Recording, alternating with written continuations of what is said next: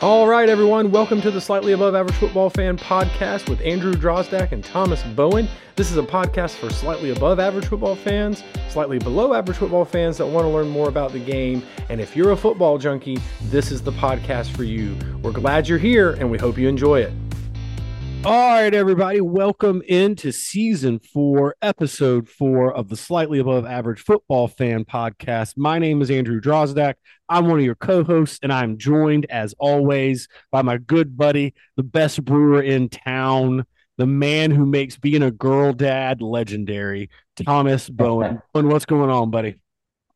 Man, I am doing great. Much better weekend here. Got to see some great football, even outside of the Gamecocks as well. The weather's turning a little cooler. Football is in the air, my friend. I like it. I like it a lot. I love it. We're starting to get those crisp mornings. It feels like football. All right, so with that being said, let's jump right into this, Bowen. And for anybody new to the show, maybe you're listening to us for the first time, thank you for doing that. Make sure and rate, review us, and subscribe. But we like to break down scheme around here. We are football fanatics. We are football junkies. This is the X's and O's shows for the Jimmies and the Joes. And so we're going to get into the nitty gritty, if you will, of football. And we are Gamecock fans. So we're going to talk 99% of the time about the Gamecocks, their upcoming game, their previous game. And we'll look at a couple games around college football as well. Thomas, with that being said, we're going to jump into our Furman review, if you will. Thomas, speaking from an offensive side of the ball, you got to say there was a whole lot of improvement. The offensive line in particular looked a lot better. You saw some young guys get in there. Tree and Tro, which, by the way, the fact that we have a tree and a Tro is very confusing for me. I struggle with that. But both those guys looked great, especially to be as young as they were.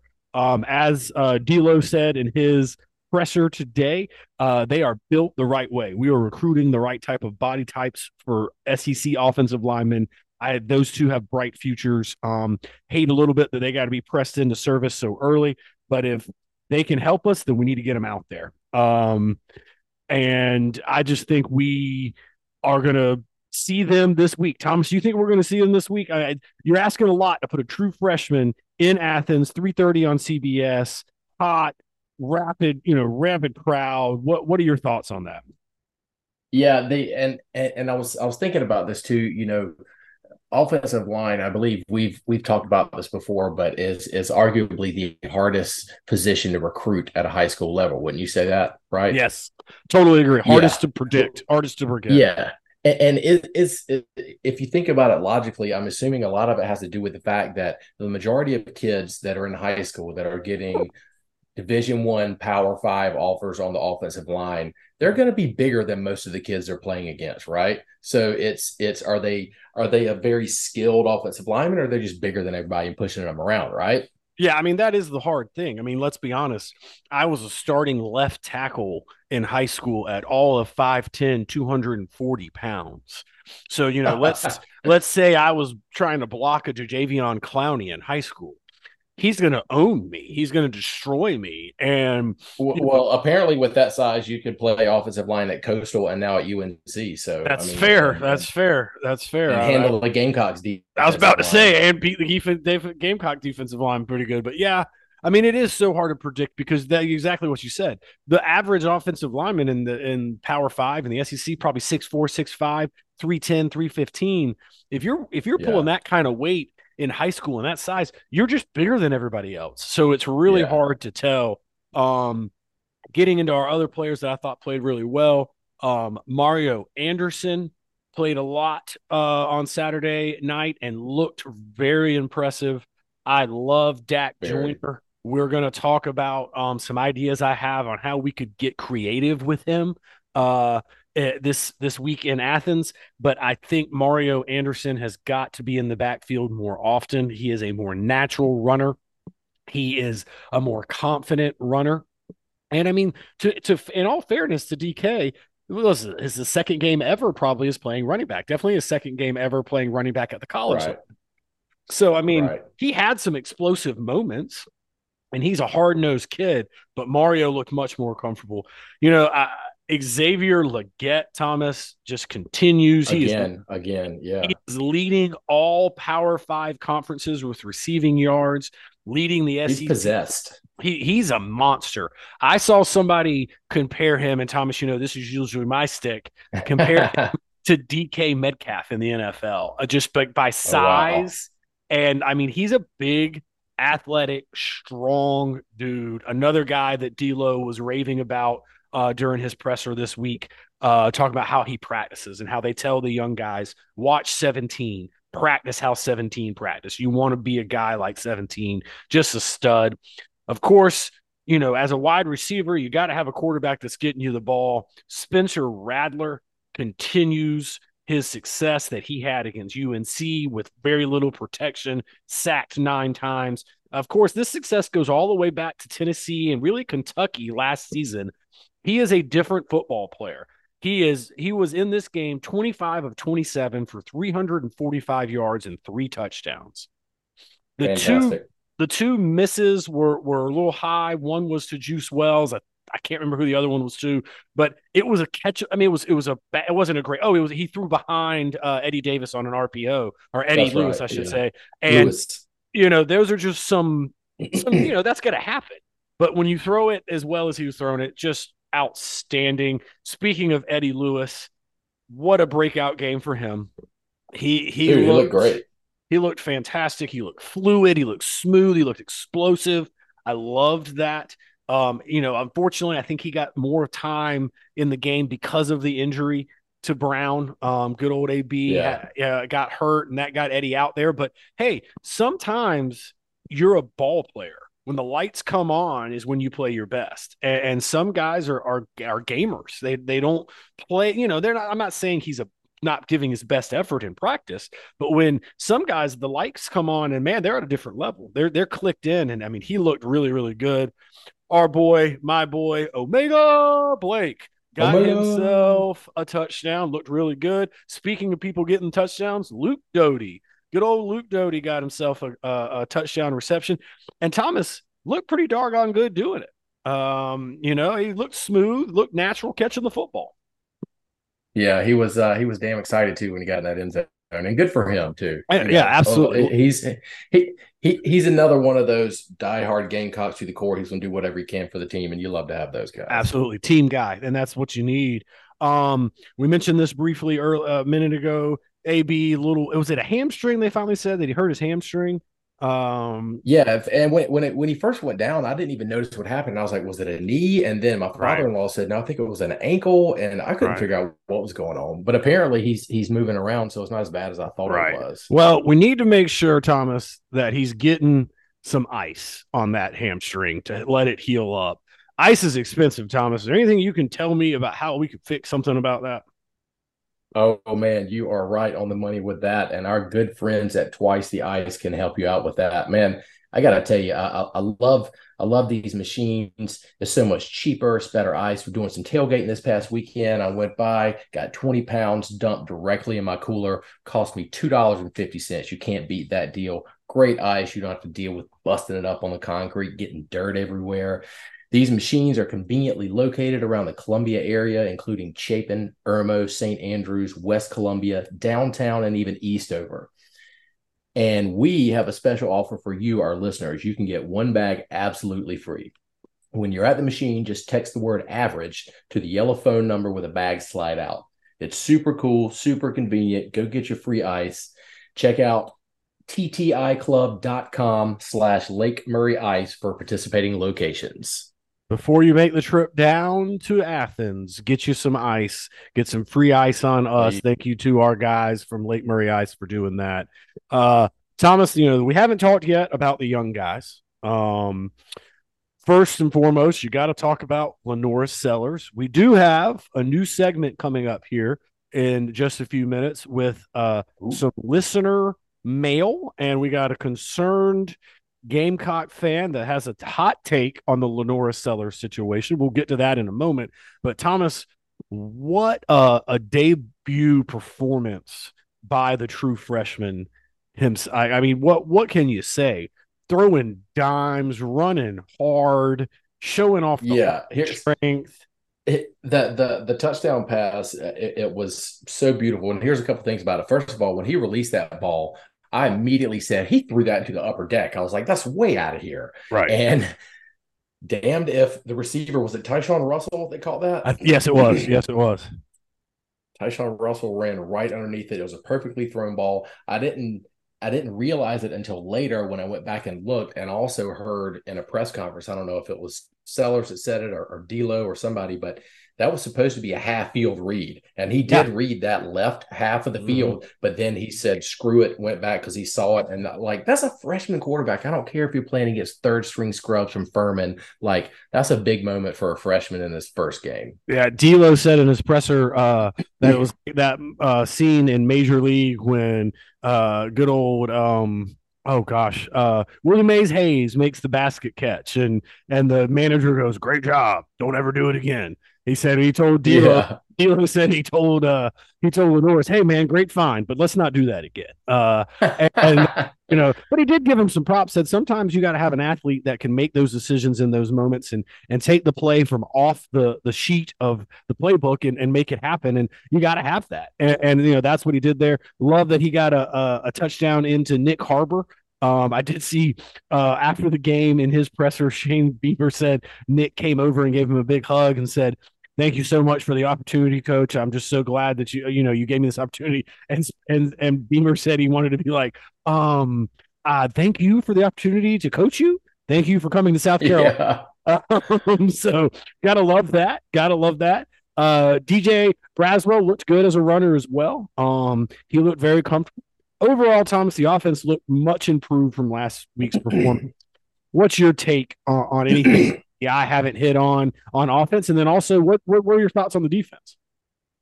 Yeah, and I really think to put a bow on what you were saying about Braswell as well as Mario Anderson, excuse me.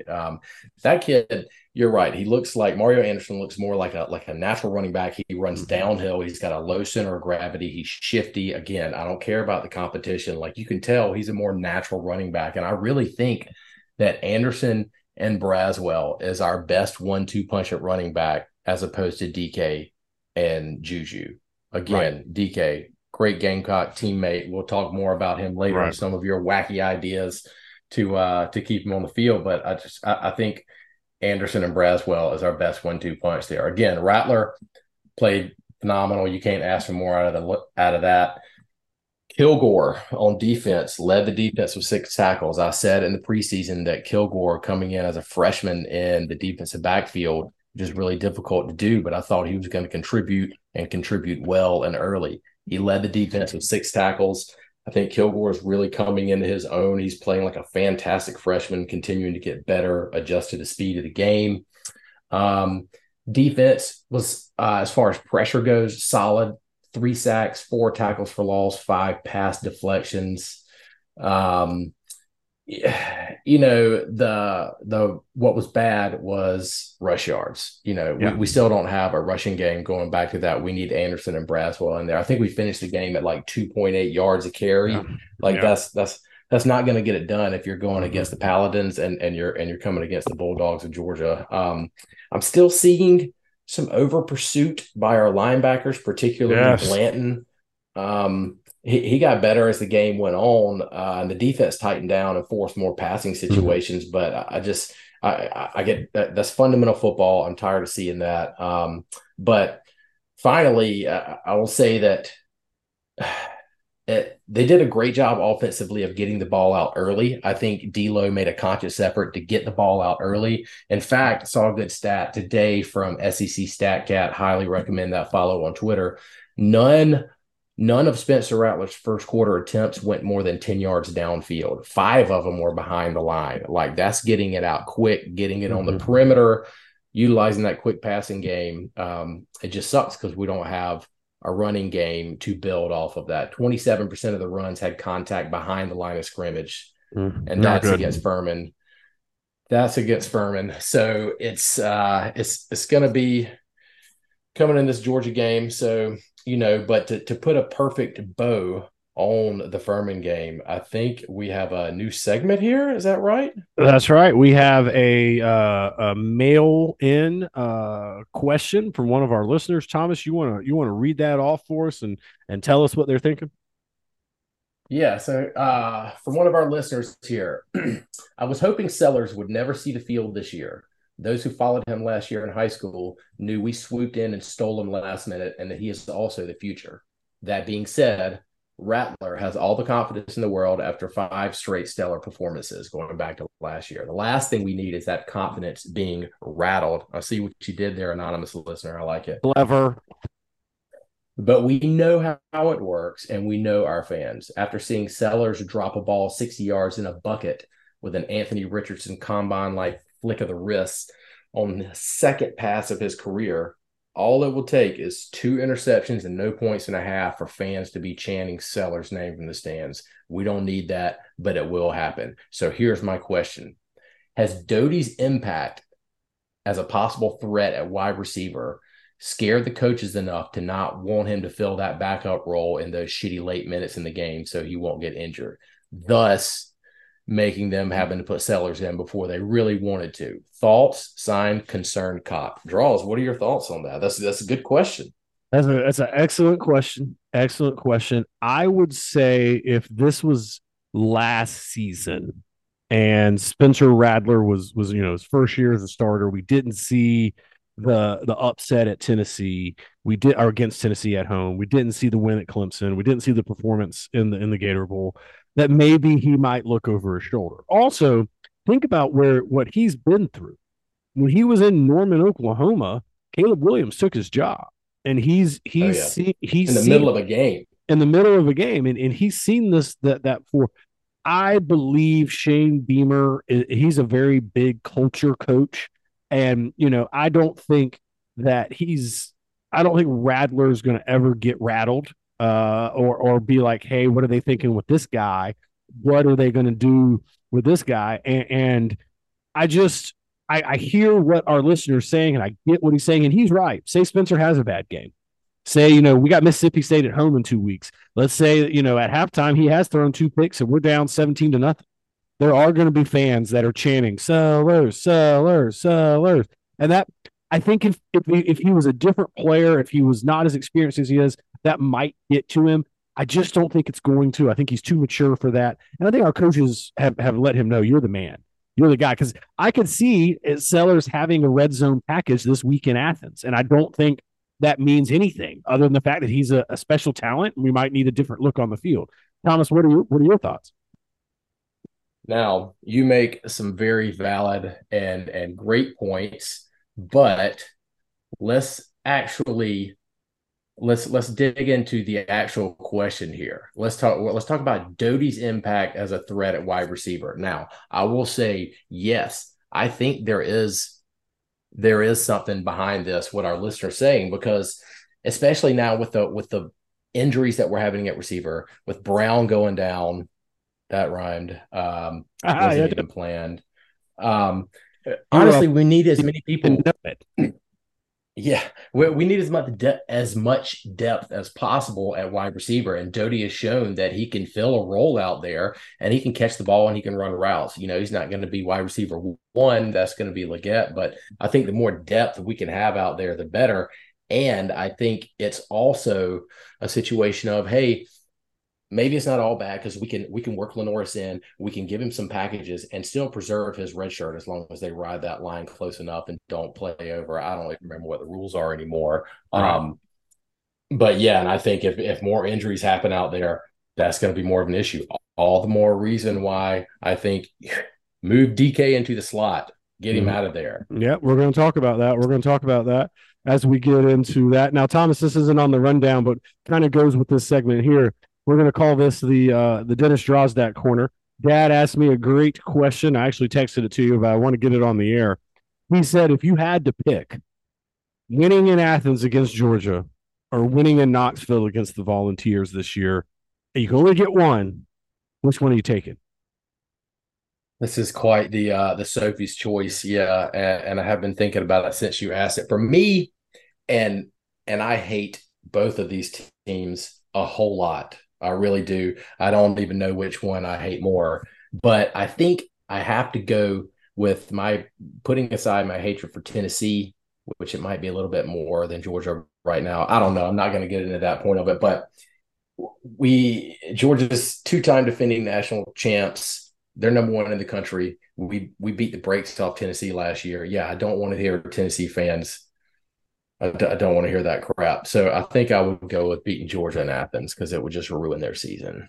Right. Yeah. And I think, when we spoke about this last night or texted about it, I should say, I said I would pick the win in Knoxville because same reasons you just mentioned. And, in all the talk from Tennessee since last season, anytime they see a Gamecock, they can't wait to tell us they're going to put a whip Yeah. on us. But And I'm like, y'all need to find some joy, man. That's yeah, all. They're just obsessed with it. and so, I mean, I really would love to leave Knoxville with a win, but logistically speaking, logically speaking, and honestly, for your season, beating Georgia is they're number one in the country.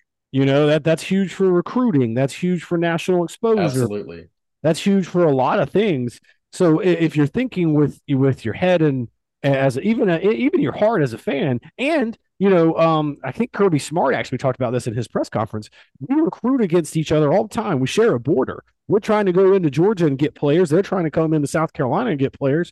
And so a win over them when they're the number one team, it's CBS, it's 3:30, all that stuff would just be huge overall. So I got to go with a win in Athens. All right. Speaking of the Bulldogs, we're going to switch into this week's game and take a look at some schemes here.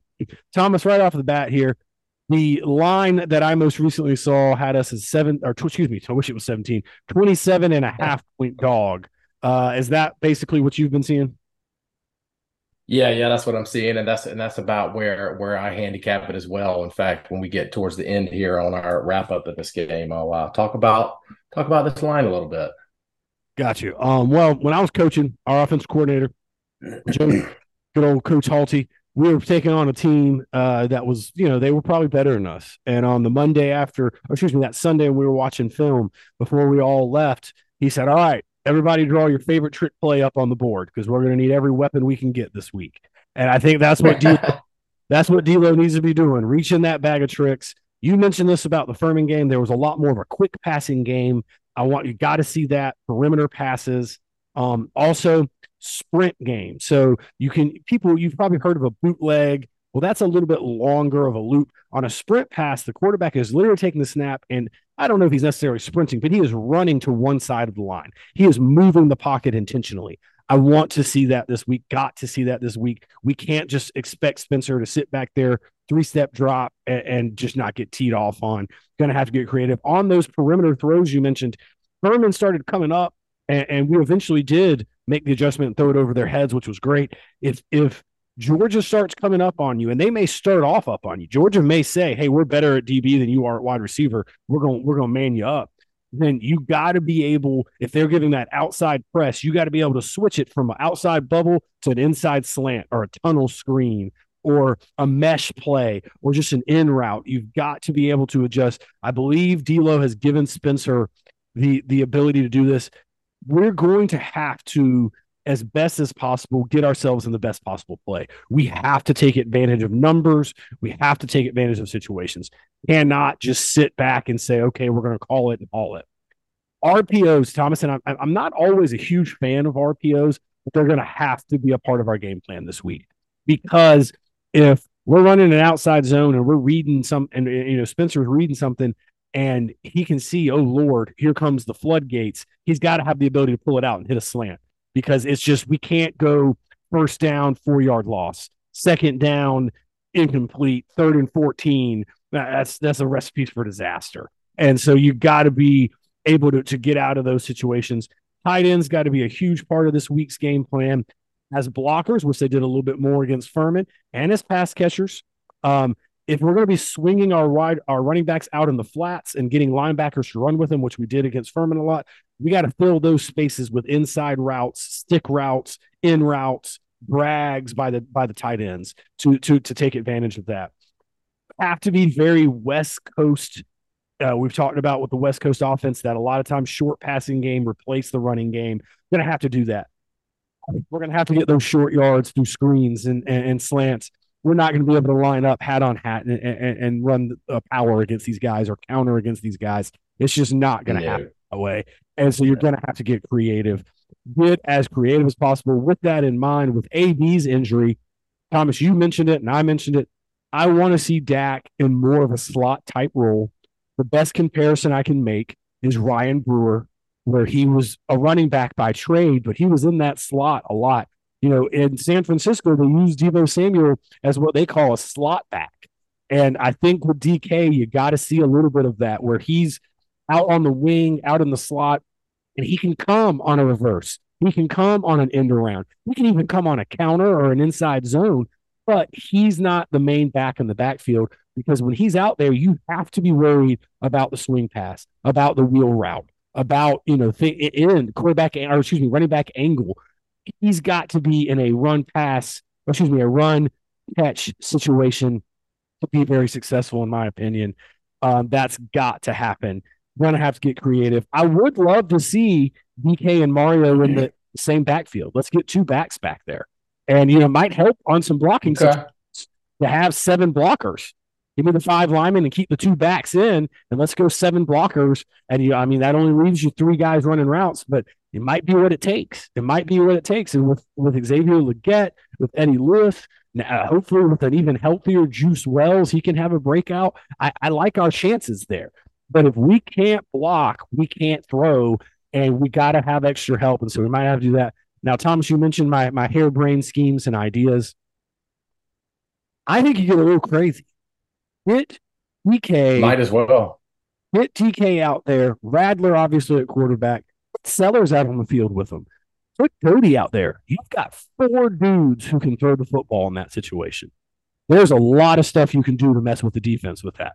That's a quick way to get Kirby to call a timeout too. At least make him burn a timeout. Especially, let's say Spencer decides they have him line up at center, then they have him go out as a slot wide receiver, and maybe Lenoris is in the backfield with Dak beside him. You're going to snap it to. Who's going to do with it? So again, maybe just to confuse them and make them think about something. Speaking of defense and Georgia's defense, you got Georgia Bulldogs, one of the best defensive teams in the country. Not surprising when your head coach is a former defensive coordinator, former defensive football player, and Kirby Smart learned and worked under Nick Saban, has built Georgia into the new Alabama, in my opinion, and built it around defense. And they have co-defensive coordinators. Is it Glenn? Is it Schumann? How do I say his last name? Schumann. That was bad. Okay. All right. Put that in the bad category. And of course, we all know, don't necessarily love, but we all know former USC head football coach Will Muschamp is on the Georgia staff, and he is listed as a co-defensive coordinator. Thomas, let me ask you this before I get into some scheme stuff. How involved do you think Kirby Smart is in the defensive? I know he's involved in the game plan. What do you think on Saturdays? Is he the defensive Steve Spurrier? Is he in there calling for, saying things, or is he in their ears, or do you think he's just listening? What are your thoughts on what Kirby's doing on a Saturday with the defense? I thought before this year, I thought that he was pretty involved in the play call, but I think I've seen enough evidence this year just from watching him and Schumann on the sidelines. I'm pretty sure that Schumann is calling this defense. Now, I'm certain that Kirby has veto rights and override for anything, but I feel pretty confident that he's getting calls from Schumann because he's even helping relay and signal those plays in. I think you're right about that. All right, let's talk a little bit about this scheme. It's a 3-4 shell, Thomas. They like to use multiple fronts, but ultimately they're going to have 3 guys with their hands in the dirt and 4 linebacker-ish players. One of the things I read that was really interesting, Thomas, one of Kirby's big ideas on defense is to be able to stop the run with as few players as possible, because then that allows you to attack the pass. I thought that was genius. I love that concept. If you got the personnel to do it, right. How can you stop the run with as few guys as possible? That frees up guys to be help out with the pass defense, which is great. They're going to use a 3-man front. They're going to have a stand-up. I call it a bandit. I think they call it a jack end. That's a 2-point stance, and he could drop or he could rush. And they call their 2 inside linebackers the Mac and the money linebacker. That's just kind of cool. Because they're essentially both middle linebackers, and sometimes you hear the Mike. Well, they're both middle, so they guess they needed to do that. And they're kind of interchangeable. They'll switch them around. Like they're not one guy's not always on the left, one guy's not always on the right. It's a formation situation that gets changed. Uh, Thomas, they run what's called the tight front. That's TITE. That stands for tackle. I is for this 2I, which we're going to talk about what that is that's what the nose is in, and another tackle and an end. And the end is a stand-up jack end and more of a linebacker-ish edge player. So the tackles are going to typically be in three techniques, give or take, maybe an outside three, could be a four, shifting around. But the nose is where it gets interesting. They play that nose at what's called a 2I. So in the numbering system of football, if you look at the center and you are nose to nose with the center, you're in a 0. If you're looking one eyeball to one eyeball off to the side, you're in the 1. If you're in a 2, you're in between the center. Excuse me. If you're at a 2, you're you're looking at the eyeball of the guard. A 2I is kind of in that gap. And sometimes what they'll do, Thomas, is they'll even angle that guy. They'll put him he's not square to the scrimmage. He kind of has a cocked stance where he's kind of crooked. But it's to mess up the lineman. And I'm just going to tell you, as a former offensive line coach, I hate facing odd fronts. It throws all of your blocking because the center is typically either giving or getting help because he's uncovered. And when you put a lineman that close to the center, and the center, remembers, at a disadvantage, he's got to snap the ball. So that just messes things up. This is a great way. Kirby says this is how they combat the spread offenses that we see now. It was a very interesting concept that they try to clog the middle by doing that. They have two middle linebackers, whereas in a 4-2-5, a lot of times you end up leaving one B gap, so the area between the guard and the tackle open, and that can make a weakness for run or quick passes. That was very interesting. That was a way that that they combated that. But essentially, Thomas, they want to clog up the middle of the field. And they like to call it a spill and kill style of playing defense. They want to string you out. They want to make you run laterally and let their speed come get you.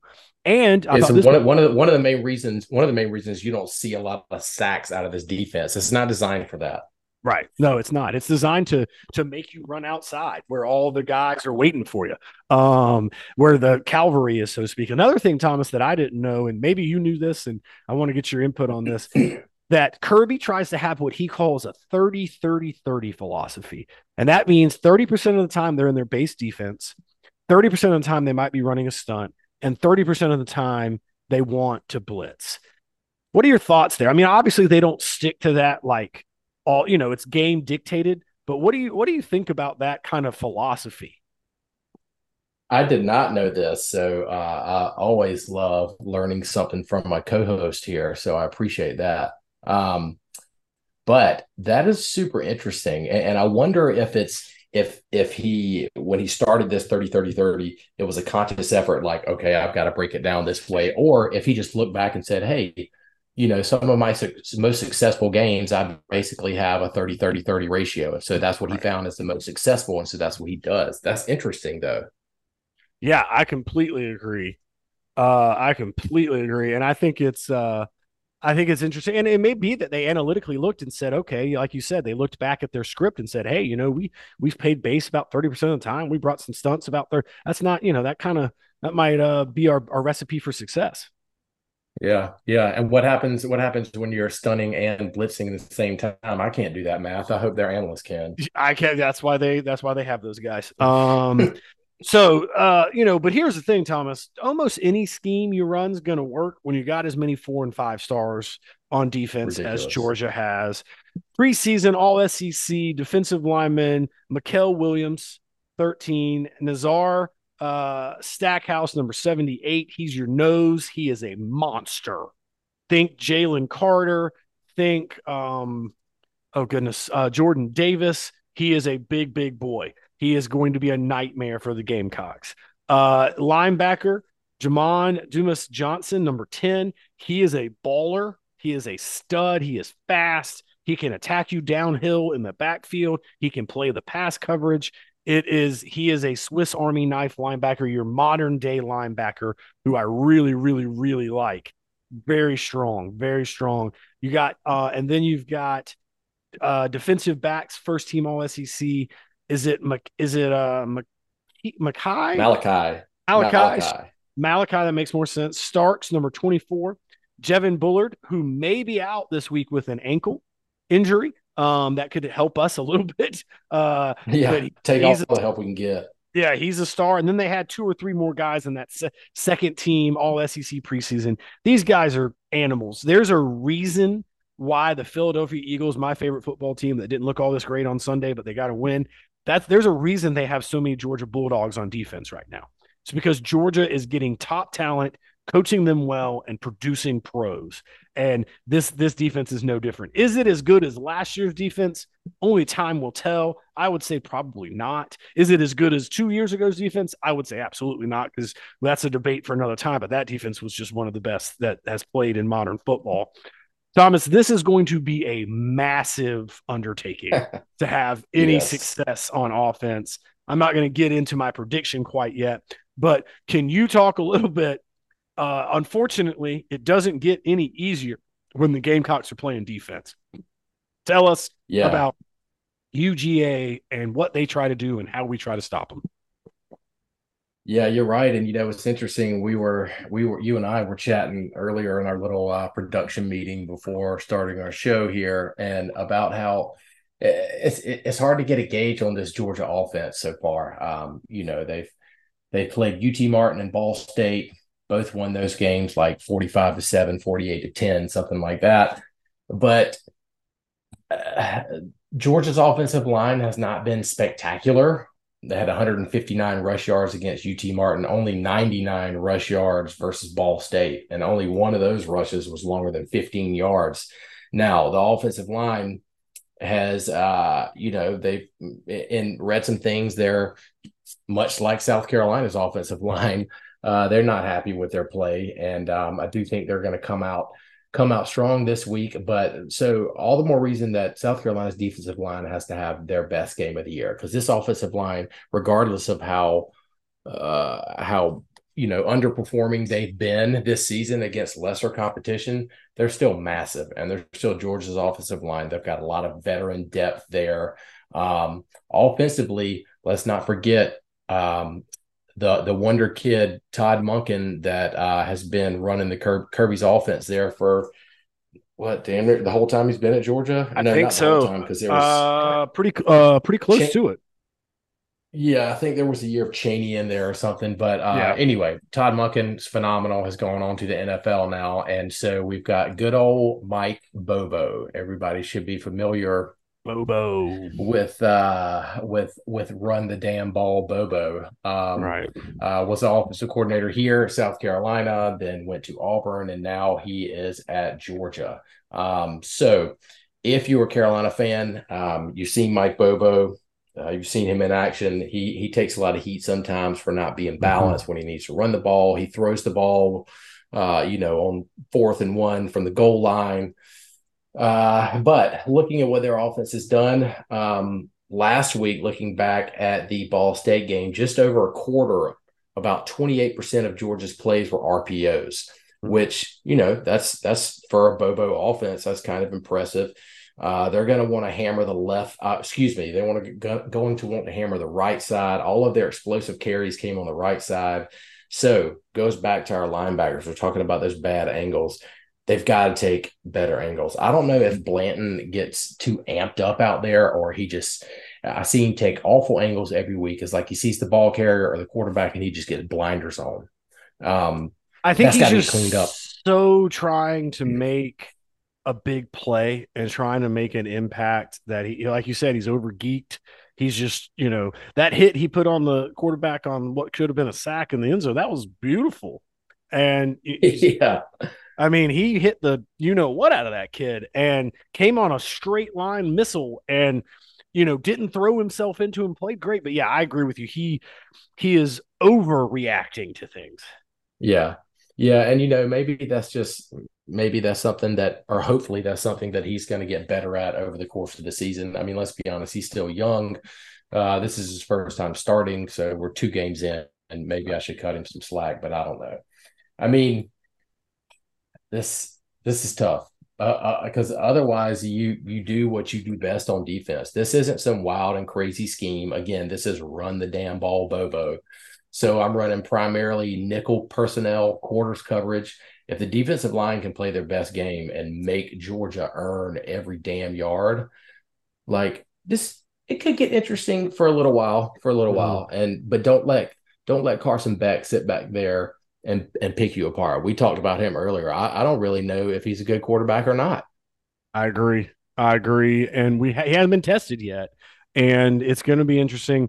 You're going to have Thomas. Tell me what you like, if you agree with this or not. I think Clayton White, you're going to have to disguise a lot of coverages. You need to trick this kid. I don't see us getting home for blitz for sacks, but for that Yeah. reason, you're going to have to make him look at things he doesn't expect. We saw a couple times where we did some zone blitzes and we dropped linemen into coverage and brought backers.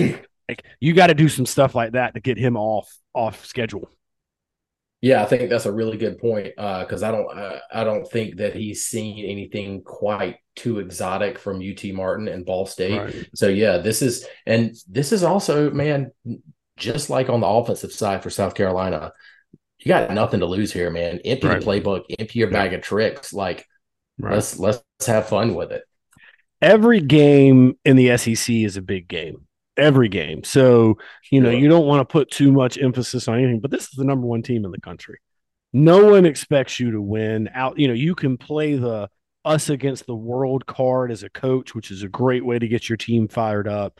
You can say, guys, our own fans don't even necessarily think we can do this. I was listening to the Slightly Above Average Football Fan podcast this morning, and they don't even believe in us. And you can get your boys fired up. Somebody asked me today, what's it going to take? Like, what would it take for something to happen? I think it would have to be very similar to the last time we did it with Ryan Helinski.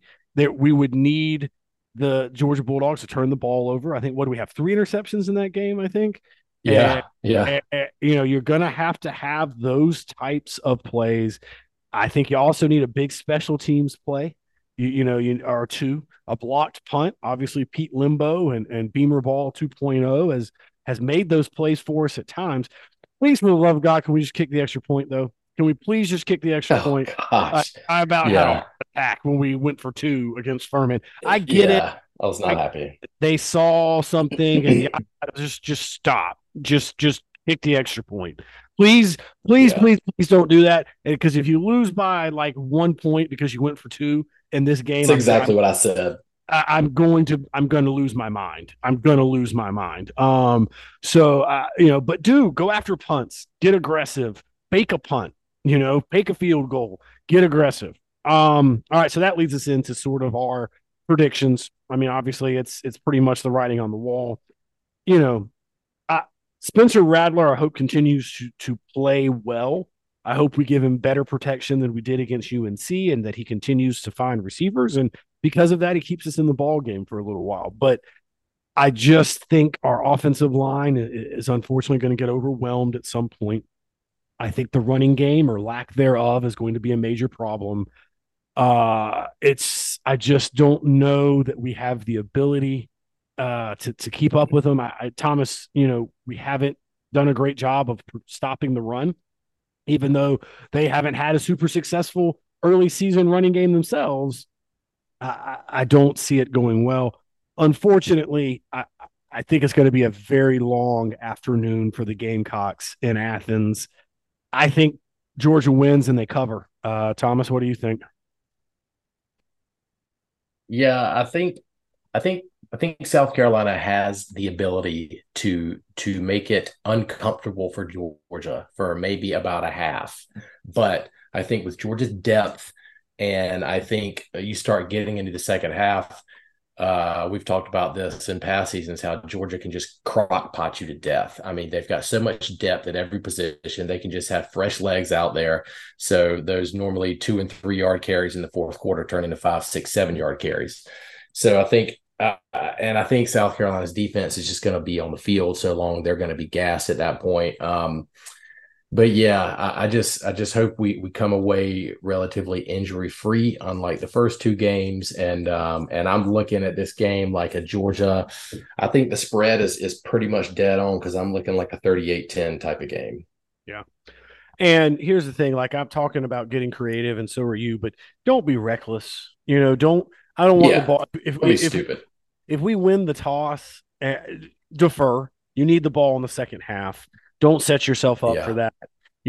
Let's not necessarily, if we are kicking off in the first half, let's not go onside. Like you do need to get tricky. You do need to reach in your bag, but don't be recklessly aggressive. Like don't it's not you're not a 10-year-old playing EA Sports. Like have some logic. Now, if it's fourth and medium and you're in the red zone or you're across your own 50, screw it, go for it. Like especially if Spencer's been hot. You know, if it's, third and long on defense, don't just sit back. Like send somebody and see if you can pressure him into an interception. But you can't blitz every down. You can't throw it every down. Be smart, but be aggressive. Be creative. But unfortunately, I think we both agree. I think 38-10 is pretty much the score. I mean, I think that's the score on the number. All right, Thomas. Other big games. This isn't a huge game, but it is just because of the hype train that's been rolling through Colorado. The I love Buff it. I love it. the Buffs are going to play Colorado State, their main rival. It's in Boulder, and game day is coming. I can't wait to see Coach Prime on game day. He is going to be blinged out, and he is going to be talking that noise. I I've always loved Dion, but like Coach Prime Dion, listen, I'm a fan. I just love that he doesn't play the game, Thomas. He doesn't get. He Yeah. is. So Say is, what? is Colorado gonna have game day at home this weekend, and then they're gonna go to Eugene, Oregon for game day as well? Maybe, They, maybe. they might. They might if they win this game. Oregon takes care of business. I'm not even sure who Oregon's playing. That could potentially be at least a top 15 matchup. I don't know another game in town that's going to be a bigger game. Um, I'm looking and I'm not seeing much. yeah, I love it. I love it. Hope he keeps playing well. Love that Shador's playing so good. I love it. I truly love it. Thomas, you put up on here on the board a great point. Tennessee at Florida. What are your thoughts there? Interesting. It could get really interesting because still, allegedly after Tennessee's lackluster win over Austin P last week, they had one of those infamous player only meetings, which I think Oh are, yeah, are, are far too often blown way out of proportion. It's probably something they do every Sunday, so I don't see what the big deal is. But right. so I'm sure a lot of Vol fans are getting fired up about that because they want to come out and murder Florida. Graham Mm-hmm. Mertz has not looked terrible for Florida, notwithstanding the Mm-hmm. fact that they, as a team, hasn't looked that great. But this game is in the swamp, so it could be interesting. I think Tennessee's gonna take this one. I mean, I hate both of these teams, so I'm not pulling for either one of them. Yeah, no, I totally agree. It'll be interesting. You're right. Florida or Tennessee, didn't have a great outing last weekend. I agree with you. The whole players only meeting thing is just so overblown. It's just, a very, yeah, stereotypical thing at this point. Oh, we're having a little struggles. Players only meeting. So, like, what are y'all talking about in there? Hey, we got to play better. Oh, okay. Well, why didn't you tell me that already? Now I know. Yeah, Um, and then the punters in the back of the room like couldn't this have been an email, guys? Like, come Exactly, on. guys. I could be playing some video games right now. Like, do I have to be here for this? All right, Thomas. So for our fans, let's make sure on social media, check us out on Twitter or X, on Instagram at SAA Football Fan, at SAA Football Fan. You can email us at that same thing at SAA Football Fan at gmail.com if you want to have your mail, your message read out next week on our show.